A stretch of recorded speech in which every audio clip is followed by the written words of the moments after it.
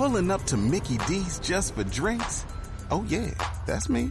Nothing extra, just perfection and a straw. Coming in hot for the coldest cups on the block. Because there are drinks. Then there are drinks from McDonald's. Mix things up with any size lemonade or sweet tea for $1.49. Perfect with our classic fries. Price and participation may vary. Cannot be combined with any other offer. Ba-da-ba-ba-ba.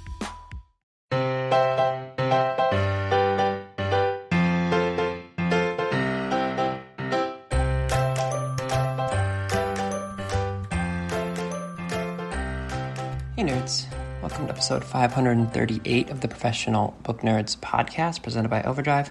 Just Adam today with a really fun interview for you. I had a long, sprawling, very funny conversation with Jeff VanderMeer, who is known for just a whole bunch of things. Probably Annihilation is his best known novel, but I mean, he sold millions and millions of books, all around the world. But he has a new book out called Hummingbird Salamander, which we talk all about, have a really, really great conversation about. And yeah, it was just a blast. We talk about eco-activism and eco-terrorism and little things that individuals can do to kind of help save the wildlife, all sorts of fun stuff. So I think you guys are really going to enjoy this. So I'll let you get to that in just a moment. A few little bits of housekeeping. This one, I'll remind you, if you're listening to this on Monday, I'm going to check in real time on April 12th. If you're listening to this on Monday or Tuesday the 13th, on Tuesday afternoon at 1 p.m. Eastern Time, we are doing a special live Zoom event with the Big Library Read author, Dr. Brian King. Big Library Read is currently going on right now, and the book is called The Art of Taking It Easy. We're going to do a live Zoom event that you can sign up for at biglibrary.com, or if you go to overdrive.com, it's like the first thing that you'll see on the website. So check that out. You can always reach us at professionalbooknerds@overdrive.com or at ProBookNerds on Twitter and Instagram. I think that's just about everything. I'm going to let you guys get to this conversation with Jeff VanderMeer on the Professional Book Nerds podcast.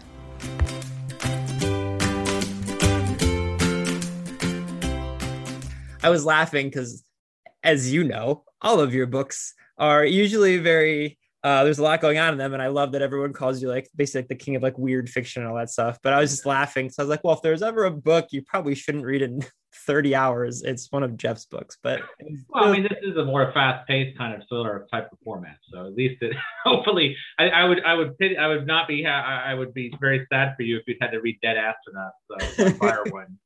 Like that, because it's pretty damn dense. Yeah, that's fair. That's fair. Yeah, and like you said, I feel like for your books, this one is, it's a more grounded than grounded is not even the right word. But more of this earth than say like A Peculiar Peril. Like, yeah, well, that's literally there couldn't be two books more different in the world than this book. That was actually your most recent book that I read. I was laughing so hard. I was like, what a just contrast. It's such a weird thing with that book too, because anyway, we got to go into the interview. Yeah. Okay. Well, I started the recording and I can edit stuff around, but I'll do an intro like on my own after the fact. But do you just want to maybe introduce our listeners to Hummingbird Salamander, and then we'll jump off from there? Yeah. Do you need me to say my name too, or? Nah, you're good. I'll get all that taken care of. Yeah, so my latest novel, Hummingbird Salamander, is about a woman who only gives her name as Jane, who is given a gift of sorts by a dead eco-activist. And this gift is the gift of an extinct hummingbird in taxidermy. And this kind of leads her down the rabbit hole to kind of like a paranoid conspiracy theory involving what this dead activist might have been up to and whether it involves something that might have worldwide consequences. Mm-hmm. And at the same time, she gets so enmeshed in this mystery, in part, I think, because she's a little dissatisfied with the life she has, that she can't get out. By the time she realizes that there's some really serious stuff going on, it's kind of too late. And so it's kind of like a mystery and a thriller with all these environmental things that are really kind of integral to the plot because of the clues that she finds. Mm-hmm.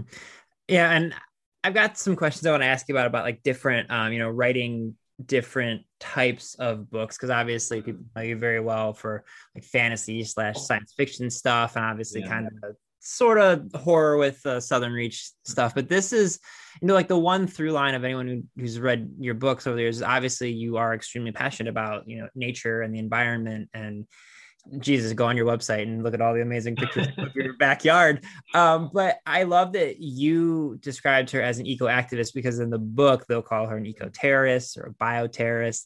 And there's there seems to be this really interesting line. And I'm curious, just in general, like what your thoughts are on, like, because eco-terrorism is this really strange, just in and of itself, a really strange word to define. Like, what are your thoughts on that? Like because I've seen you give lots of wonderful examples of ways to just like simply help nature, but this is a much more extreme way. Like, what are your thoughts on that weird way to describe what lengths they'll go to quote unquote defend nature?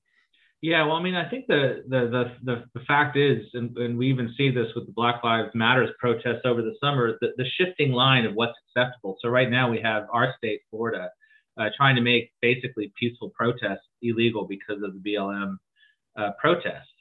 So the same thing kind of happened with eco activism in the 70s, where, chaining yourself to a tree, you might get off with probation, but now you might actually get 10 years in prison.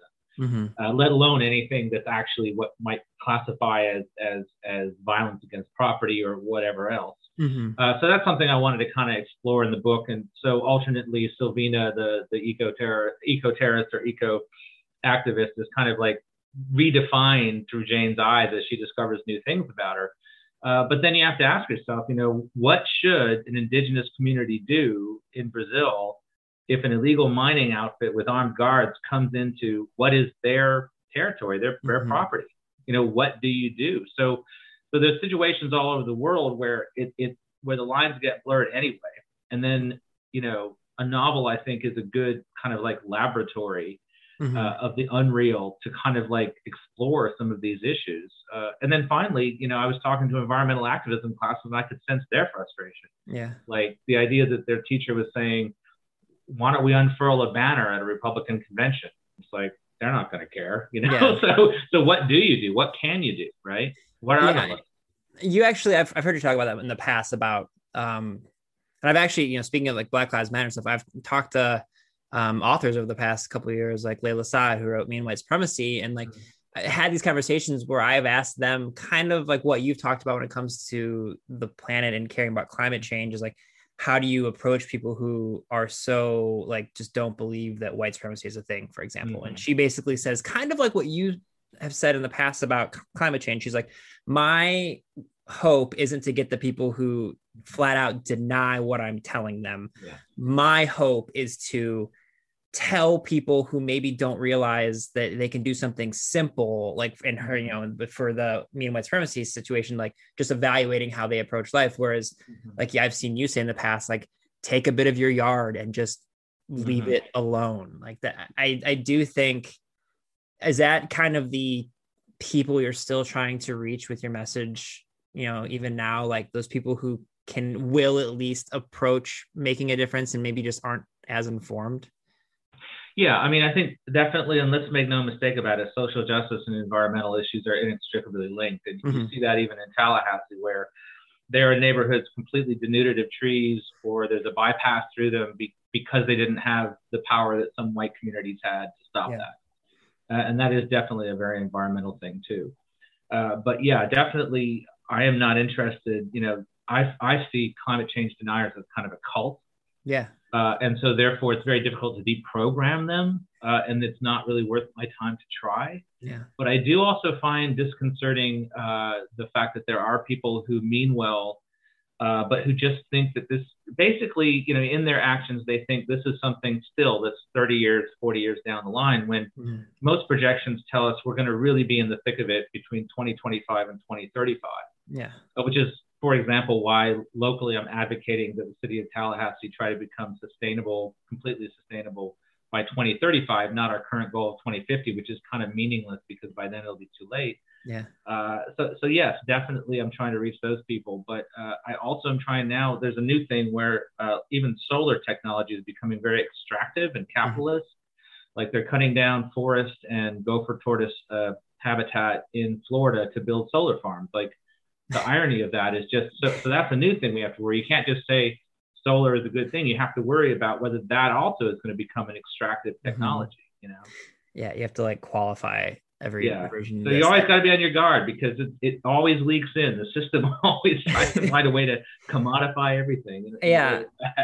You mentioned earlier talking to students and classes who were sharing their frustration, and in Hummingbird Salamander, there's, I don't want to call it hopelessness because that's not what it is, but it seems to be like almost like a darker tone in the shift of like, from the Southern Reach trilogy with like nature and our involvement in it. Like, do you find yourself as you're having these fights both locally and to a much larger extent with your novels, like do you find yourself getting a little bit dejected with just the way that society is, like even people who say they care about climate change not doing it? Like how do you keep from being just giving up?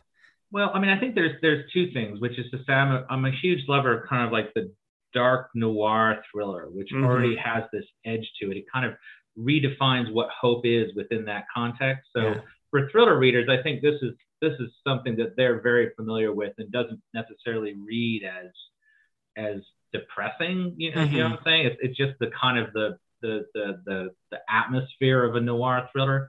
But what I would say is that two things. Number one is, to me, what's depressing is not facing the facts, because if you don't face the facts and have the right facts, you can't have the right solution. So that's part of it. It's like you have to kind of, if you can, and obviously we all need a break from time to time from the news, but you have to try to figure out what you can do and how it all fits together. But then also the hope is kind of in the lives of the animals that are described, like the fact that the hummingbird travels all this way, and this hummingbird described might be extinct, but there are lots of species of hummingbird that are not extinct, that are still, a species out there that can be saved. And not only that, but, when we talk about the things you need to do to save species, there are really things to do with habitat as well that are what we need to survive. And we tend to de-link these things. Like we can just do solar farms and we'll be fine. But if we don't have habitat, if we don't have an environment and ecosystems that are functioning, we're in real trouble ourselves. So. Yeah. You mentioned the kind of noir aspects of this, and we were joking before we started recording about the fact that the most recent Jeff VanderMeer book that I read before this was A Peculiar Peril, which is just a wild and like fun, hilarious fantasy with like multiple worlds. And of course there's the Southern Reach stuff, which is almost like genre horror, really. Like you have this incredible ability to write in these different genres. And I'm curious, from a writing, maybe from a craft standpoint, like, do you need to like get into the right mindset to do that, or do you need to maybe like read specific types of books? Like, because it feels so natural. Like if someone read this as their first book of yours, they probably would assume the rest of your career was noir. Like, how do you is it like flexing different muscles? Does it feel different for you as a writer? I'm curious. I love talking about this kind of craft. No, it's it's an interesting question too, because I write with the expectation that I'm going to lose and gain readers every time. Because it's always different, right? I would say two things. When I was very early on in my teens, when I was writing short stories, I realized that the short stories are very different. And I realized that when I started writing novels, I probably wasn't going to write the same thing twice.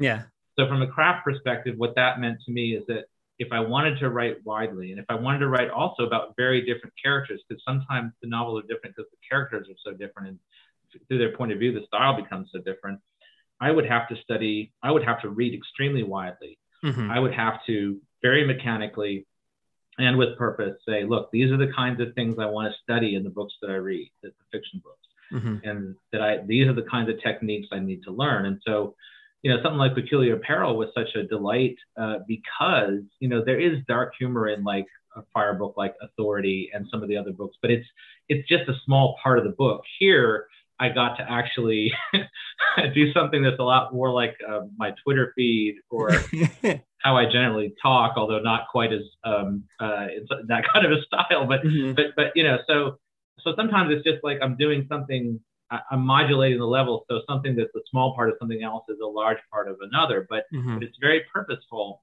And I would highly recommend that if you want to write different types of characters, and if you want to write different kinds of books, you just have to study. And that means immersing yourself in the kinds of books you want to write as well. So like noir.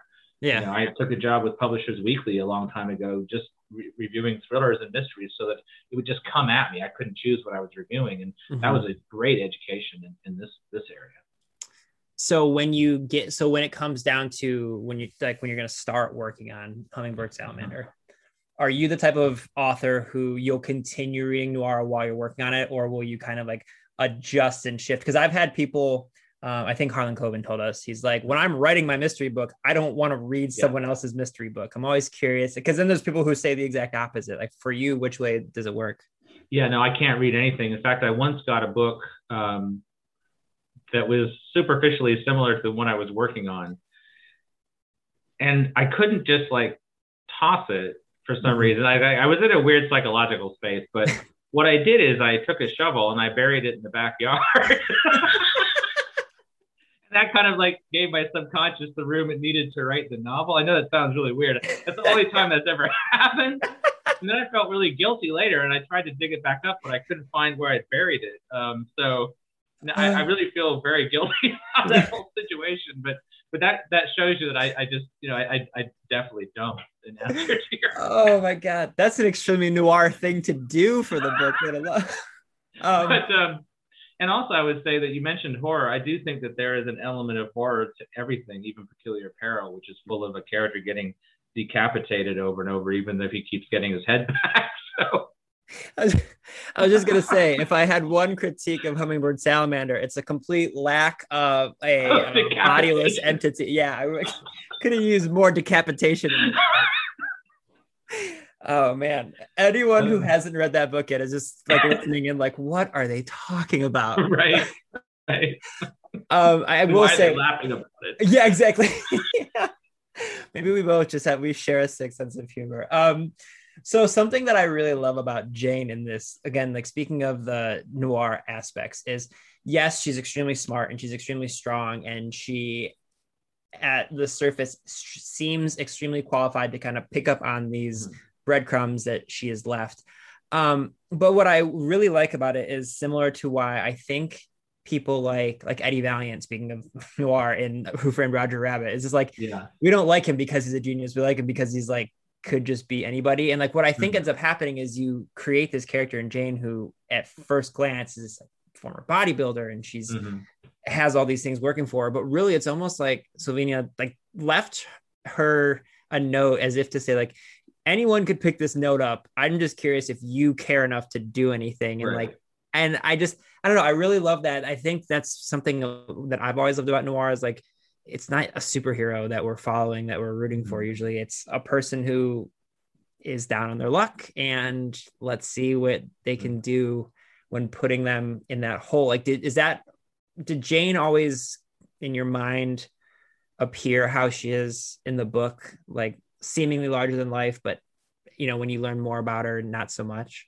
Yeah, I mean, I think that that it also depends. I always find it interesting in novels and in real life when there's someone who seems vastly qualified for something, but the circumstances or the context in which they're put takes that away. And I'm also really fascinated by how experts can unfortunately feel like they know so much that they make missteps. So I think the fact that Jane's a security consultant actually works against her in some ways, in her thinking that she has a handle on what's going on until too late, because she has this knowledge.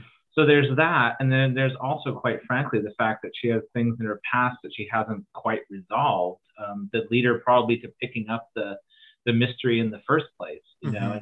And so I think part of the way the novel is written, it's also Jane kind of looking back, trying to figure out how she got so stuck into this situation. And then also, it's true that she does get out of situations because of her strength. And that was one thing that was key early on. Like, without giving too much away, one of the earliest scenes I wrote as kind of a proof of concept is her walking up this hill and this guy following her, and her suddenly realizing, I can take him. I don't need to run away from him. And I thought that was pretty pivotal to thinking about her character. And once I had that scene, I kind of had the key to it that it kind of awoke her to the fact that she didn't have to act like other people sometimes. Yeah. Recently, Christina Henry, who writes really creepy horror novels, we were chatting, and she told me that when she starts off, like when a book comes to her, it starts with one sort of image in her head.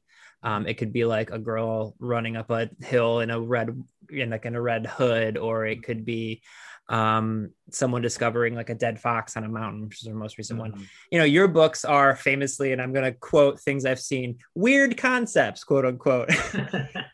So for you, like when a story starts ruminating in your brain, you start percolating on it, like what is for you, like do you see an image, or do you start like crafting out something when you're not sure if it's fully fleshed out? Like, I don't want to say what inspires you, because it's such a lazy author question. It's a good question. I think that writers learn over time what it is they need to actually start writing in earnest, and what happens if they don't have those things. And for me, if I don't have certain things, I know I'm not going to finish the project. So I'm very careful about not writing too soon. Like I've never started writing something too late, but I have written something too soon. And the things I need are a clear idea of the character in my head.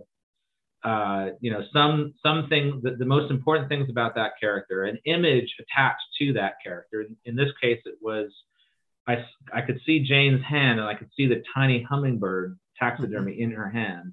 And somehow that sparked a lot. And then I need to have some idea of the ending. And even if that ending changes, at least to have that, because anytime I write without that, I never finish the thing. So those conditions occur, and then I do a lot of thinking, right? So thinking for me is working out in the garden or hiking, kind of like getting out of my normal, day to day, and then writing down whatever occurs to me. It might be scene fragments, bits of dialogue, I write on pieces of paper, and then I bring it back and I put it in book order in a Word document. And usually when I have about 33,000 words of fragments, then I know it's about time, or 30,000, whatever, but it's about time to actually sit down and write a draft. But even that, I have to get like the first 10 pages perfect in tone, style, the character voice, and be sure that I can keep in that voice before I write the rest of it. And then I will write a full rough draft. So that's the usual process. And sometimes there's more structure, like for one book where the events took place over 60 years of an imaginary city's history, I will have the actual history of the city and then what the characters are doing throughout that time span, whether it's all in the book or not. One book took place over 7 days, so I just had to have an idea of the basic scenes on each day. So that's the kind of thing I need to work. It's so interesting you said the 30 or 33,000, which is very specific. I love it. Well, I don't know why. It does seem to be about 33,000. No, somebody, I think it was Linda Holmes. I don't remember who it was at this point. It was a little while back, but they said kind of the same thing. It was when I think they were writing their first novel, and they were talking to another author friend of theirs, and they were like, so I'm at about 30,000 words. And the other author was like, and you feel like this is your make or break moment, like either keep going or stop. And they're like, yes. And like, whatever reason, every author, like it's that 30 to 35,000 word thing. It's you mentioned taxidermy there. Is that something that you've always had an interest in? Like it's just something that jumped out at me. I was like, what an interesting thing to want to talk about when it comes, especially to, protecting habitats and things, because for an obvious reason. But like, what is it about taxidermy? Is that something that you had to research for this project, or is it a thing you've been interested in? A little bit. It's something I'm interested in, but I kind of share Jane's point of view, which is I always find it kind of weird, like in themed restaurants and stuff, kind of like this fake macho thing. And I understand that it has real value from a natural history point of view and things like that, but there are also fraught things associated with it. And if you really what I always do is ask myself, if this were about a human being, how would you feel about this? So if you went into a restaurant or surrounded by taxidermy human beings, how would you feel about that? So it's not a tried and true parallel, but it's something that helps me kind of redress possible foundational weird issues we have about animals and our separation from them. So I thought that would be interesting. I also thought it was interesting ever since I read some books by Edward Whittemore set in the Middle East, where these spy novels where there's a guy named Stern who starts out as a peace broker. He wants to do peace in the Middle East. And he winds up, because each group wants guns, becoming a gun runner over 30 years. So I thought, what if there's an eco-terrorist who really wants to do something positive, but is forced to compromise in various ways without getting into too much of what happens in the novel? The taxidermy winds up being part of the compromise. And I find that fascinating too, because there are good compromises and bad compromises in the environmental movement. There's things you have to sometimes work with the hunting community or something else, and that can be a good or a bad experience. So I thought that added a bit of complication, and also it gives you this object right at the beginning that I think has a lot of power and significance. Yeah, you mentioned that it becomes something that Sylvia kind of does, and there is a specific scene. I am not going to give anything away but there is a specific scene that involves what may end up being taxidermied animals. But let's just say it reminded me of Shawshank Redemption in a way that made me want to shower after the fact. Like, oh my God. Well, yeah, and I really, that was a really interesting moment in terms of thinking about structuring a novel, because if you don't put that at the end, then you really have to have like a reboot of the novel after that scene. So that's really what I thought about. I first thought that was going to be in the final part of the book, but then I realized it wasn't really about that. It was about the aftershocks of that and how it affects Jane and actually makes her more paranoid and everything. And as you may recall, without getting into details, smells and things continue to be in the narrative in a way that's pretty horrifying. But that's part of what a novel can do, is show you kind of like the visceral nature of these things. So it's not just this abstract of, a redacted full of redacted. See, it's tough, isn't it? Listen, everyone listening in, I know we're both being ludicrously vague. Read the book. The payoff is going to be so worth it for us not telling you. Apropos of nothing, have you read the book Mostly Dead Things by Kristen Arnett by any chance? I have not. I know that's one of the most recent ones that uses taxidermy, and I specifically didn't read it for that reason. Because I was trying to get Jane's point of view on taxidermy, and so I was very determined not to have any other thing come in. Well, the only reason it's the antidote. The reason I mention it is because not only is it taxidermy, but I believe it's based in Florida, and it's much different tone. It's like a humorous. It's good stuff. I will say this book, your book, also makes me basically never want to use the internet again. I guess anytime I read a security related book, I'm just like, you know what? I think Thoreau had it right. Like, I'm just gonna go find a pond and build myself a cabin. Yeah, that was interesting, because I needed to have some aspect of the internet there, because it's so prevalent in our lives, without having a lot of pages that were like fake web pages, or and even the text. I did something where there are texts between two characters in the novel, and I stylized them. So there's not a lot of misspellings or abbreviations. Yeah. Just like with dialogue, we're kind of giving a stylized version of it. So I'm sure someone will call me to task for that and say the texts were not realistic. But I just can't stand reading that in the context of a novel, because it's something you have like in your daily life, and it just doesn't work for me usually in a book. Yeah. What did you find most challenging about writing this book? That's a good question. I mean, I think with a thriller, it's always about the beats and the progressions. I mean, it is that way for me for all books, but knowing how to cut scenes and where scenes should go. So like one thing that drove me a little nuts is that the printed galley for this book, it wasn't until I could see it in printed form that I could really get a sense of the beat. So some, little bits of information moved around after that. So it's like, I'm so waiting for people to read the finished book, because I feel like in a thriller, even a little bit of a beat or progression being off, a tiny, like a couple paragraphs out of whack can make a difference. So it was really getting that right. But at the same time, it's got this interiority with Jane, who's a kind of eccentric character that's kind of like destabilizing that kind of thriller thing. So I can't be too, hitting those beats the way you would in your normal thriller. So it was kind of a challenge to do that,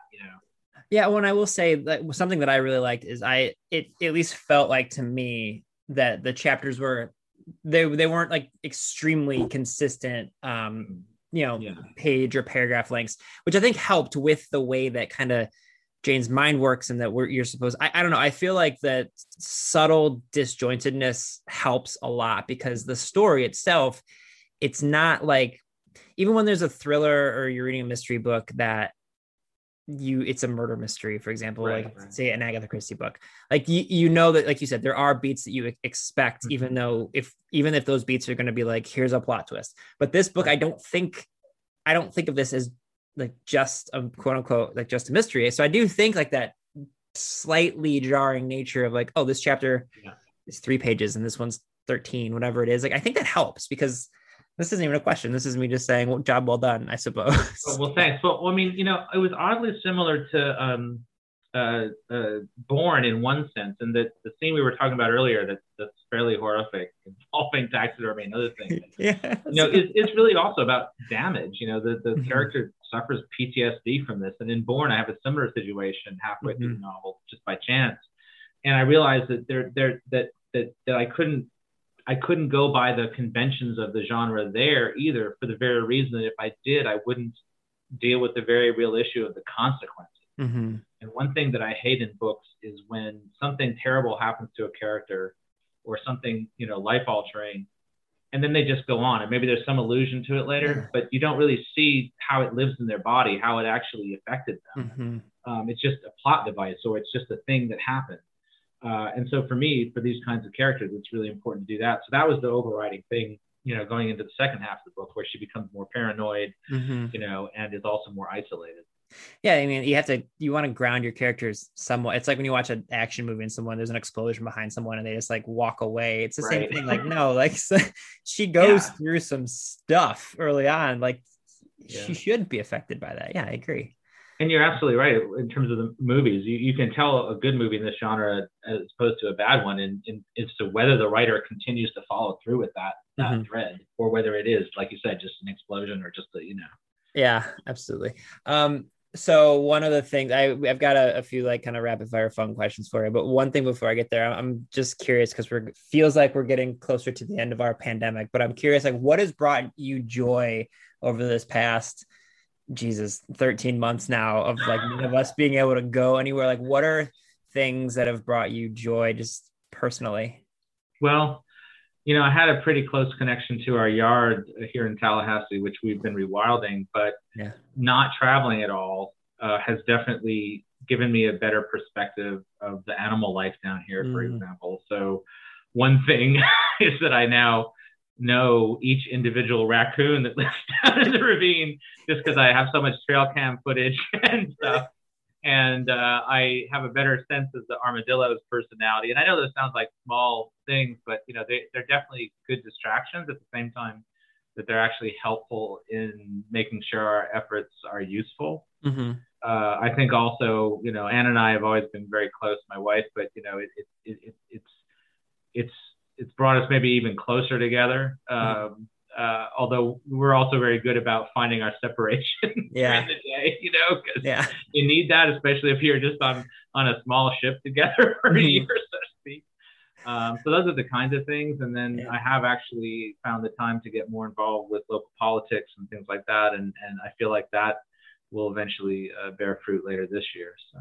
Yeah. I know you're making jokes about the raccoons, but I'm telling you, man, I feel like people in the book Twitter world, there's also this like Venn diagram of so many people love also seeing that good animal content. Like Chuck Wendig, I think, had like a whole fox thing going on for a while. Yeah. Erin Morgenstern posted a bunch of pictures of these foxes in her backyard. And like, I'm telling you, I think book people, readers, authors, we also are nature people. So I feel like that is the content you should be sharing. Anyway, that's good stuff, seeing all the different raccoons and all this stuff.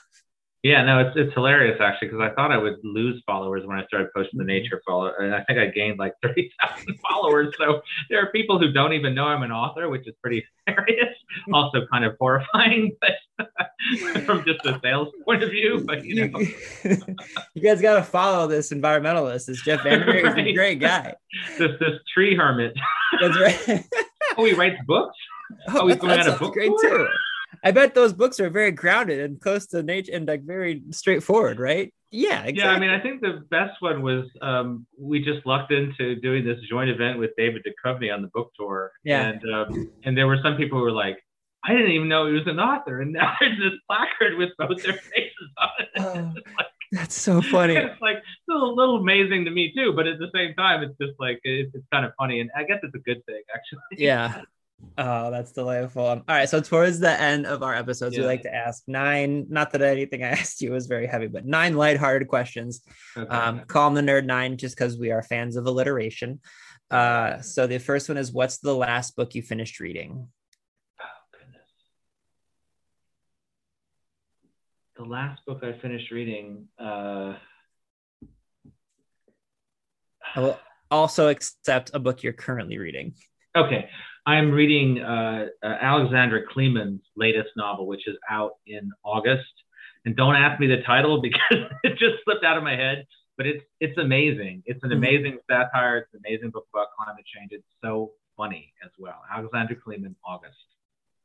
Do you have a favorite place to read? Yeah, I mean, to be quite honest, I usually read in bed before falling asleep, and then if the book doesn't put me to sleep right away, then I'll read on the couch in the mid-afternoon in the sun. So, do you remember the book that kind of made you fall in love with reading when you were a kid?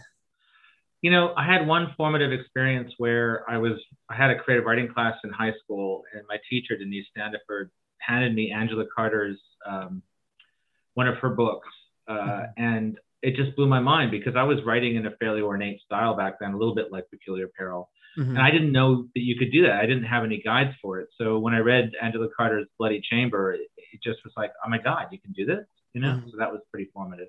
Yeah. When we're allowed to officially travel again, what's one place you'd like to go that you have not yet visited?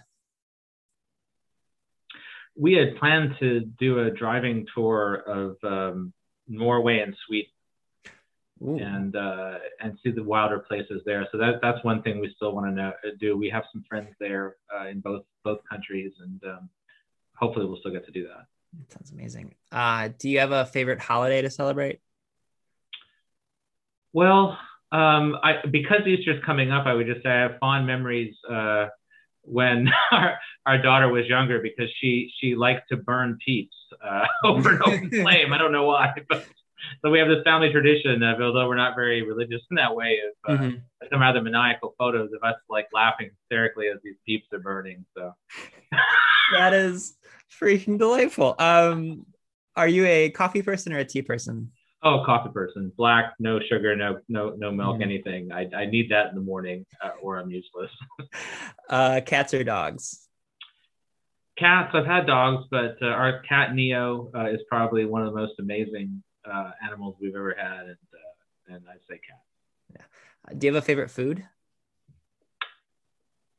Well, right now there's this place called Blue Turkey that serves Berlin Turkish street food in town that just opened, and their wrap with, of all things, some French fries, but then also this really great chicken and all these amazing vegetables and stuff is just, oh my God, it's so good. Awesome. And then last one of these, if you could have dinner with one person, alive or dead, who would you pick? Gosh. Well, you know, there's lots of people, but the one that first comes to mind is the author, Louis Bayard, because he is absolutely a laugh riot, and it would be lovely to see him. So I'm sure that, you know, after this, we will want to have a dinner party with more than one person, but he's the one that comes to mind. Yeah. Okay. Last question for you, Jeff. What do you hope readers take away from reading Hummingbird and Salamander? I think something about the beauty of the world, because there is a lot of that in there, even though it's in dire, you know, circumstances, and urgency, and then just kind of an understanding of just how difficult it all is, and that we need to forgive ourselves, and we can't necessarily grapple or cope with it all at once. That's absolutely perfect. The book is amazing. I'm so excited for people to read it. Jeff, thank you for joining me today. Oh, thank you so much. I appreciate it. Readers can sample and borrow the titles mentioned in today's episode from Overdrive.com, and our library friends can purchase these titles in Marketplace. Professional Book Nerds is proud to be an Evergreen Podcast signature program. To learn about other Evergreen podcasts, visit evergreenpodcasts.com. Our podcast is produced, recorded, and edited by Adam Sokol and Jill Grunewald, and presented by Overdrive. For more information, visit professionalbooknerds.com. Hello, it is Ryan, and we could all use an extra bright spot in our day, couldn't we? Just to make up for things like sitting in traffic, doing the dishes, counting your steps, you know, all the mundane stuff. That is why I'm such a big fan of Chumba Casino. Chumba Casino has all your favorite social casino-style games that you can play for free anytime, anywhere with daily bonuses. That should brighten your day a little. Actually, a lot. So sign up now at ChumbaCasino.com. That's ChumbaCasino.com. No purchase necessary. VGW Group. Void where prohibited by law. See terms and conditions. 18+.